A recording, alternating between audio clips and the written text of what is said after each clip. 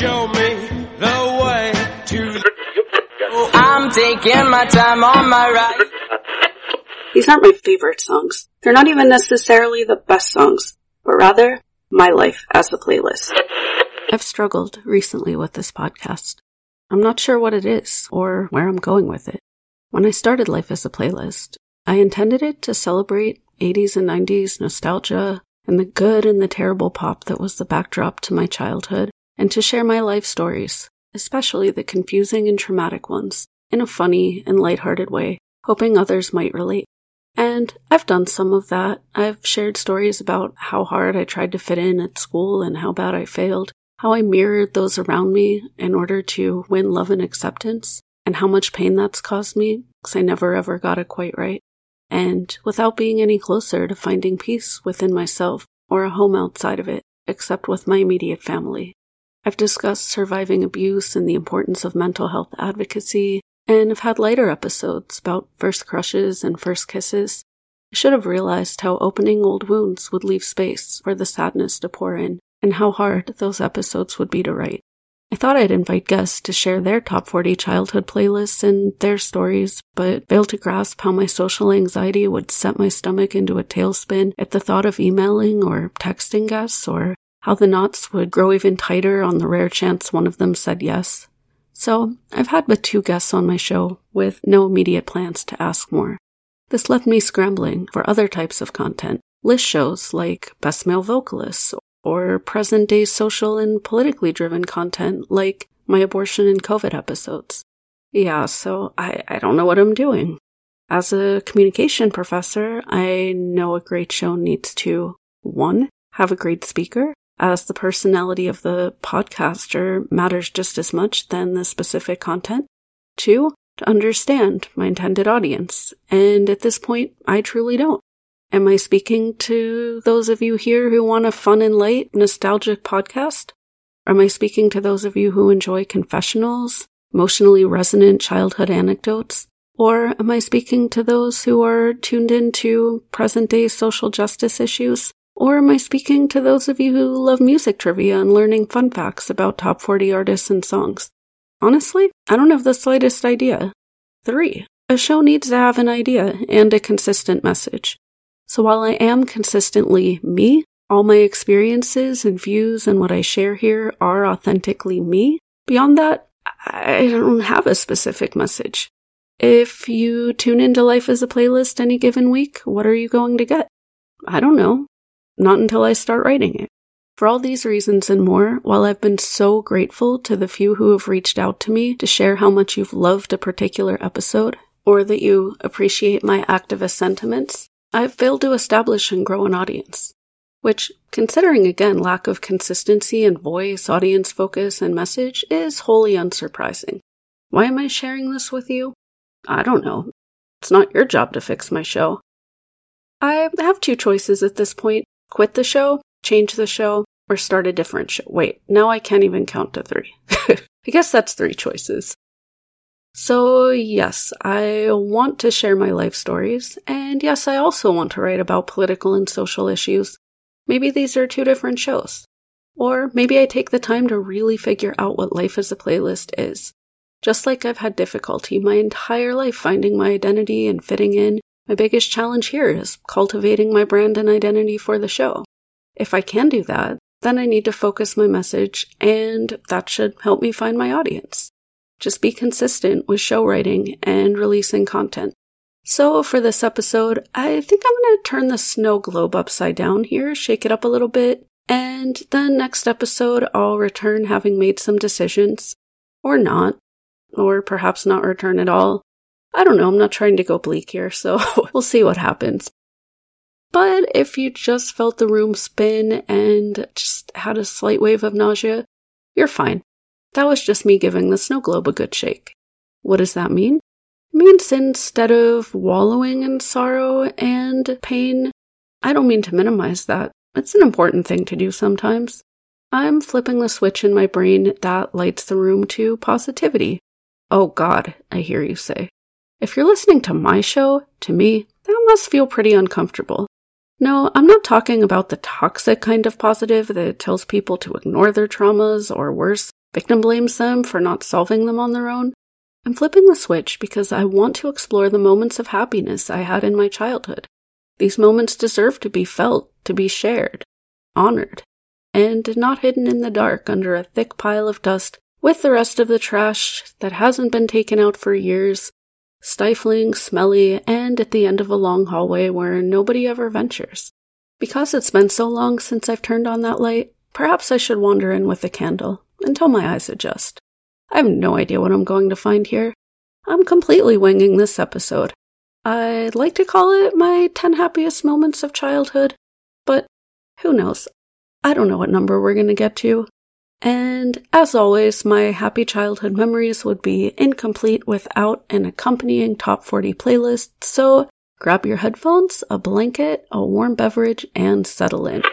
Every time I'm telling secrets, I remember how it used to be, and I realize The time has come to make a break. Move on, don't hesitate, break out. 1979. An apartment in Chicago. Fall, I think. Maybe late summer. In any case, it was warm enough to walk in the evening, and it wasn't quite dark yet. Me, in a striped turtleneck and corduroy pants and Mary Jane shoes. My mother was very pregnant, or maybe Alex had just been born. The memories blend together. Either way, my father said he'd take me out for a walk. He wanted me to burn off some energy so she could rest and maybe I'd sleep later. Yay, I was getting time alone with my father. We walked down the apartment stairs and onto Granville Avenue without a clear destination in mind. I'd skip and hop, and when I got too far ahead, my father would tell me to slow down and hold his hand. Ooh, there was a corner store ahead. The outside looked like any ordinary house, and I almost skipped right past it. In it were snacks and knickknacks. Could we go in? No, my father replied. We don't need anything. Please, I begged in my 3-year-old voice. Fine, he replied. Only for a minute, and we're not buying anything.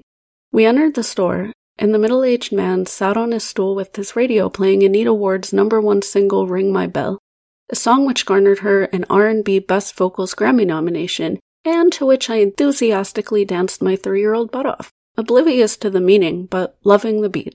Inside the store was even more magnificent than I realized, standing outside of it, with easy-to-get-lost-in narrow aisles of boxes and shelves, a maze and a cornucopia of goodies.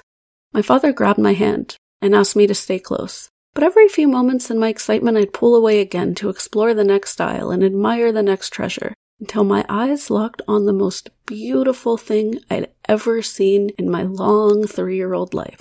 A black chalkware cat with fake emerald green eyes. I needed it. It's the very first item I ever remember wanting. Daddy, please, can I have this? I asked excitedly. It looks like Smokey. Smokey was our black cat back at home. It looks just like her. Please, Dad. No, Sarah, we don't need this. He picked it up and saw the price tag underneath. No, what are you going to do with this? Put it on my dresser and love it forever. And he bought it for me. And we walked home hand in hand. I was beaming. He loved me. And I put it on my dresser. And I loved it. And I carried it through 3 childhood moves and my very first 2 adult ones. Every time I looked at her, long after my father and I had grown apart, I knew on that cool late summer evening, the Chicago of '79, it was just me and my dad, and he loved me and wanted me to be happy. 1983.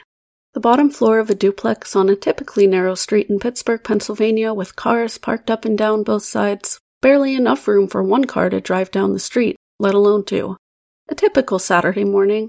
My father was living in Atlanta, hoping to move the rest of us there. Pointer Sisters on the record player, which meant one thing. It was time to clean. My younger brothers picked up their toys in the tiny bedroom all 3 of us kids shared, while my mother did the dishes and cleaned the kitchen, and I picked up and dusted the living and dining rooms. Dancing around to their #9 Billboard Hot 100 hit, I'm so excited, and I just can't hide it. I'm about to lose control, and I think I like it. My mom and I both sang off-key at the top of our lungs. I had no idea she forced this excitement to fight the sheer exhaustion of working 3 jobs and caring for 3 kids under age 8 all by herself. I just danced and sang and enjoyed the cleaning process. Once she was satisfied with the apartment, I walked through the kitchen and out the back door into our tiny yard on our tiny street, which felt like a portal to heaven. The smell of the neighbors' freshly cut grass, and my favorite tree. I inhaled the warm spring air and picked the tender mulberries, hitting their peak of ripeness, and carefully piled them in my open hand so as not to crush them. As I popped one in my mouth and the taste of sweet rainwater washed over me, I leaned back on my favorite branch and cracked open Beezus and Ramona, inhaling the aroma of old paper in the local library. Birds chirped, and now the sounds of Tina Turner delighted my ears, and I sat, unmoving, for hours, until I read the entire book cover to cover, and with the sun starting to set, I pulled out the next book anyway, knowing soon my mother would call me inside for a hot bowl of canned tuna and Kraft mac and cheese with peas, my favorite. 1986. Summer before 5th grade. The last night of Girl Scouts camp. After a fun week of swimming, where after I'd failed the diving test, I spent the afternoons in my white cap backstroking the intermediate quadrant of the large pool, and hiking, where each morning we found our breakfast. Our breakfast being individual-sized boxes of Cheerios or cornflakes or sugar smacks the camp counselors hung on strings from the trees, and a week of music classes, which amounted to drumming along to camp songs with sticks. When I'd signed up for archery, but so did too many other kids, where I worked in the kitchen and learned that to conserve hot water and soap, you wash the forks first, and then the spoons, because those go directly into your mouth, and then the other silverware, and then cups, because you bring those to your mouth, and then plates, and then pots and pans. You do them last so they have enough time to soak. The counselors told me I was their best dishwasher, and I ate up the praise more hungrily than the backyard mulberries. And when we worked in the kitchen, we could drink all the cups of the yellow, sickeningly sweet blend we wanted. On this, the last night, we all brought our sleeping bags into the field for an all-night under the stars party. As my fellow campers ran around and played tag and screamed and sang, I dragged my sleeping bag as far away from the action as possible, climbed inside, careful to protect my head from the runners and jumpers, and, leaving only my face uncovered, focused on the stars, imagining how many light years away they must be, and hours later, party still raging, fell asleep to the sounds of Madonna's #1 hit, Papa Don't Preach, hoping nobody would step on my head. 1987. Strep throat again. And it was Monday, which meant my father, who to his credit always erred on the side of caution when it came to illness, because he was raised by a chronically ill mother, would let me stay home probably for the whole week. This meant that while my younger brothers got dropped off at school, and my parents headed off to work, that I had the entire apartment to myself. I grabbed my blankets from my bedroom, ginger ale from the kitchen, and settled into our big, worn, brown, fluffy living room couch, grabbed the remote, turned on the TV. Sale of the Century and Pressure Luck and The Price is Right in the morning and Days of Our Lives and MTV in the afternoon. If Swing Out Sisters' song Breakout played, which was the running soundtrack for my entire 6th grade year, I was ecstatic. I wanted to dance and tear fabric and hula hoop and run down the street and sip tea while reading a magazine on a giant swing. I really wanted to break out, lay down the law and shout out for more, break out, and shout day in and day out, break out. You've got to find a way to say what you want to say, break out. I wanted to be Corinne Drewery, in and out of sleep, getting up only to use the bathroom or sneak just a few chips or 1 or 2 school fundraiser chocolate mint meltaways from the kitchen. Just enough to avoid detection and recriminations later. Even when my siblings and parents came home, I had no chores, no responsibility for babysitting them, no middle school social situations to navigate. As my parents took my temperature each evening, I prayed for a 99.5 or higher so I could relive this blissful day tomorrow. Thank you, tonsils and weak immune system. Thank you for the dozen or so days off school each year. 1988. Snow Day. Permission to not have to watch my younger siblings, who could go to my grandma's house, and instead spend the day at my friend's house. The 15-minute walk took at least 40, traipsing through more than a foot of snow. Her mother was home, baking. "Want hot chocolate?" she asked, as she let me into the house. "Use the mat to dry your feet." As I unwrapped my scarf and took off my coat and looked around for the best place to put it, she says, That chair there is fine. A few bacon strips left over from breakfast are on the table. Help yourself. I can make more eggs if you want them. I'm fine, I replied, already half scarfing the bacon strip. She sets the warm mug topped with Reddi-wip on the table, tells me to enjoy. My friend, watching Dirty Dancing in the living room, curled up in her Barbie sleeping bag while her younger siblings sat on the floor with the G.I. Joe and Micro Machine strewn everywhere. Her father's at the fire station. You want to go outside? My friend yells to me. Sure, just a sec. She grabs her puffy white coat and hat and pink scarf and has her boots on before I can finish the bacon. The G.I. Joes, engaged in intense warfare, immediately were dropped to the floor and left there as their younger siblings rushed outside for what promised to be greater fun. For the next few hours, we built the most glorious multi-room snow fort to the sounds of Debbie Gibson's Triple Platinum Only in My Dreams cassette on repeat, which was my most favorite on the cassette. The #1 hit gave Gibson the record for being the youngest person to write, produce, and perform a #1 single on her own. The wailing guitar and pain in her sweet voice mesmerizing me every time. Now inside the fort, my friend pulls out a deck of cards from her coat pocket, and we send each other cosmic energy to guess the right card. After we scored slightly higher than chance, she insists we're psychic best friends, and I wonder if her mom will notice if I just live in their snow fort forever. 1991. The cabin of a cruise ship. My family sleeping in cozy quarters. Me, awake on the bottom bunk, listening to the in-cabin radio on the softest setting with the lull of the waves. Hurricane Bob was 2 days away, in the dark expanse of the ocean on all sides. Breathing slowly. In. Out. Expanding my lungs and attempting to stop time.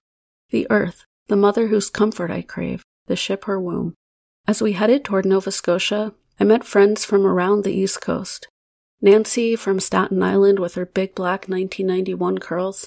Naeem from New Jersey with his colorful friendship bracelets, one of which he gave to me when he told me I was pretty at the teen dance on the last night, where he'd put his arms around my waist and promised me he'd keep in touch, which to his credit, he did twice, until we ran out of things to say.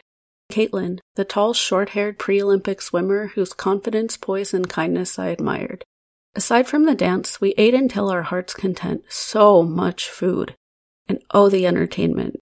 There was the arcade, and we had movie nights and interactive theater, where Nancy and Caitlin and I got to perform the Marvelettes' #1 1961 hit, Hey Mr. Postman, for the adults on the talent show that last night, and I sang my heart out and did my best to keep up with the choreography, pushing away the thoughts of starting public school for the first time that fall, and clinging to every moment left of summer. 1992. Standing on the Amtrak platform, with tears in our eyes. Me and my best friend, saying goodbye. She'd moved 1,000 miles away, and I was blessed to spend 10 full days of spring break with her in her cottage in Maine, where each day we'd plan our outfits, and I'd tell her I wished I had her gorgeous, long, shapely legs, and she'd tell me she wished she had my waist. And then in our sleek bodysuits and jeans and white keds and jackets, we'd head to the boardwalk by the ocean, fantasizing about the famous novelists we'd become. She, too nervous to talk to boys in any way, she saw the same ones there all the time.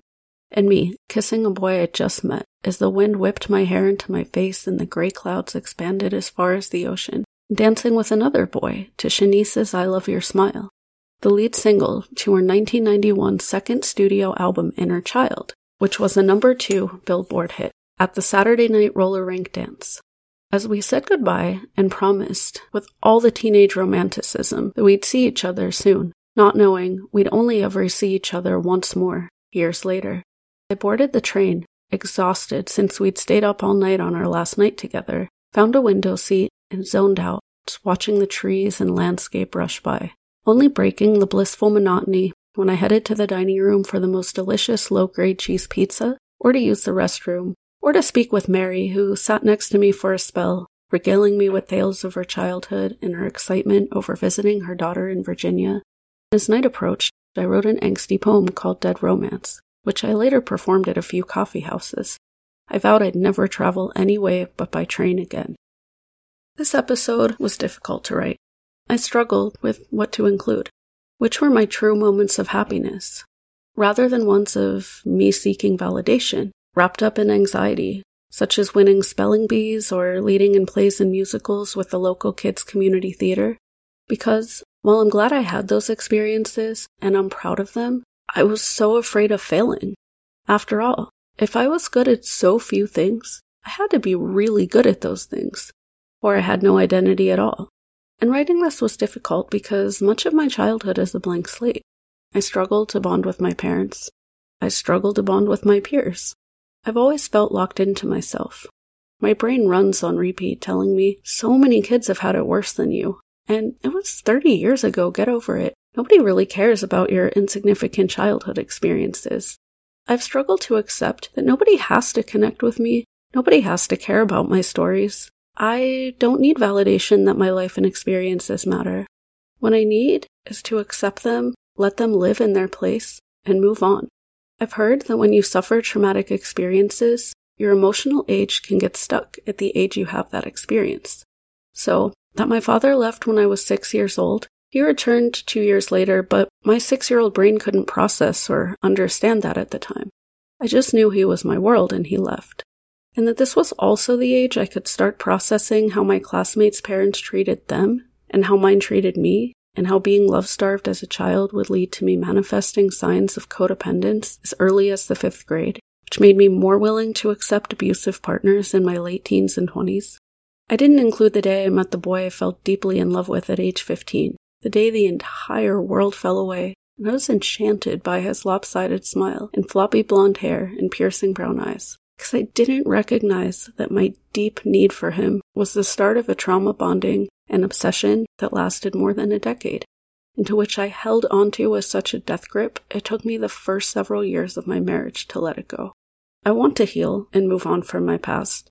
I've tried therapy, lots of it. I've tried EMDR specifically twice, and that was so deeply triggering, I dissociated and had panic attacks and acted erratically for weeks, both times. I've tried medication. I think nothing's worked because I keep trying to heal me in the present when what I need to do is heal the child. Sarah the baby who was left to shriek in her crib for hours on end.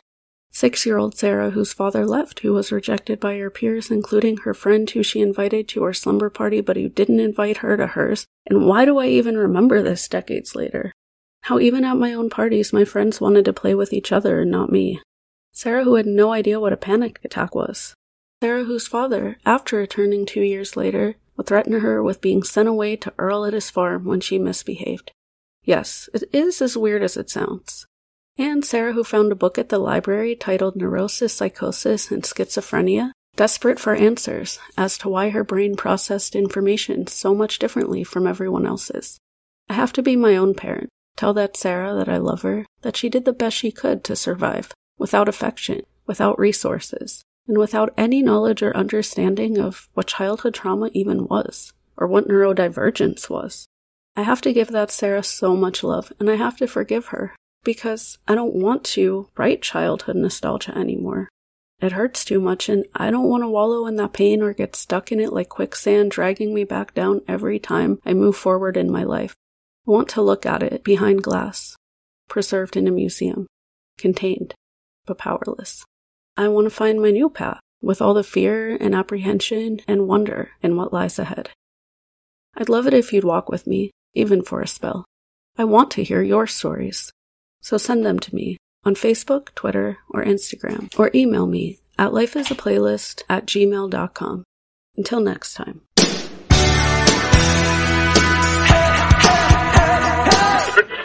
My love is music. What do you love about music?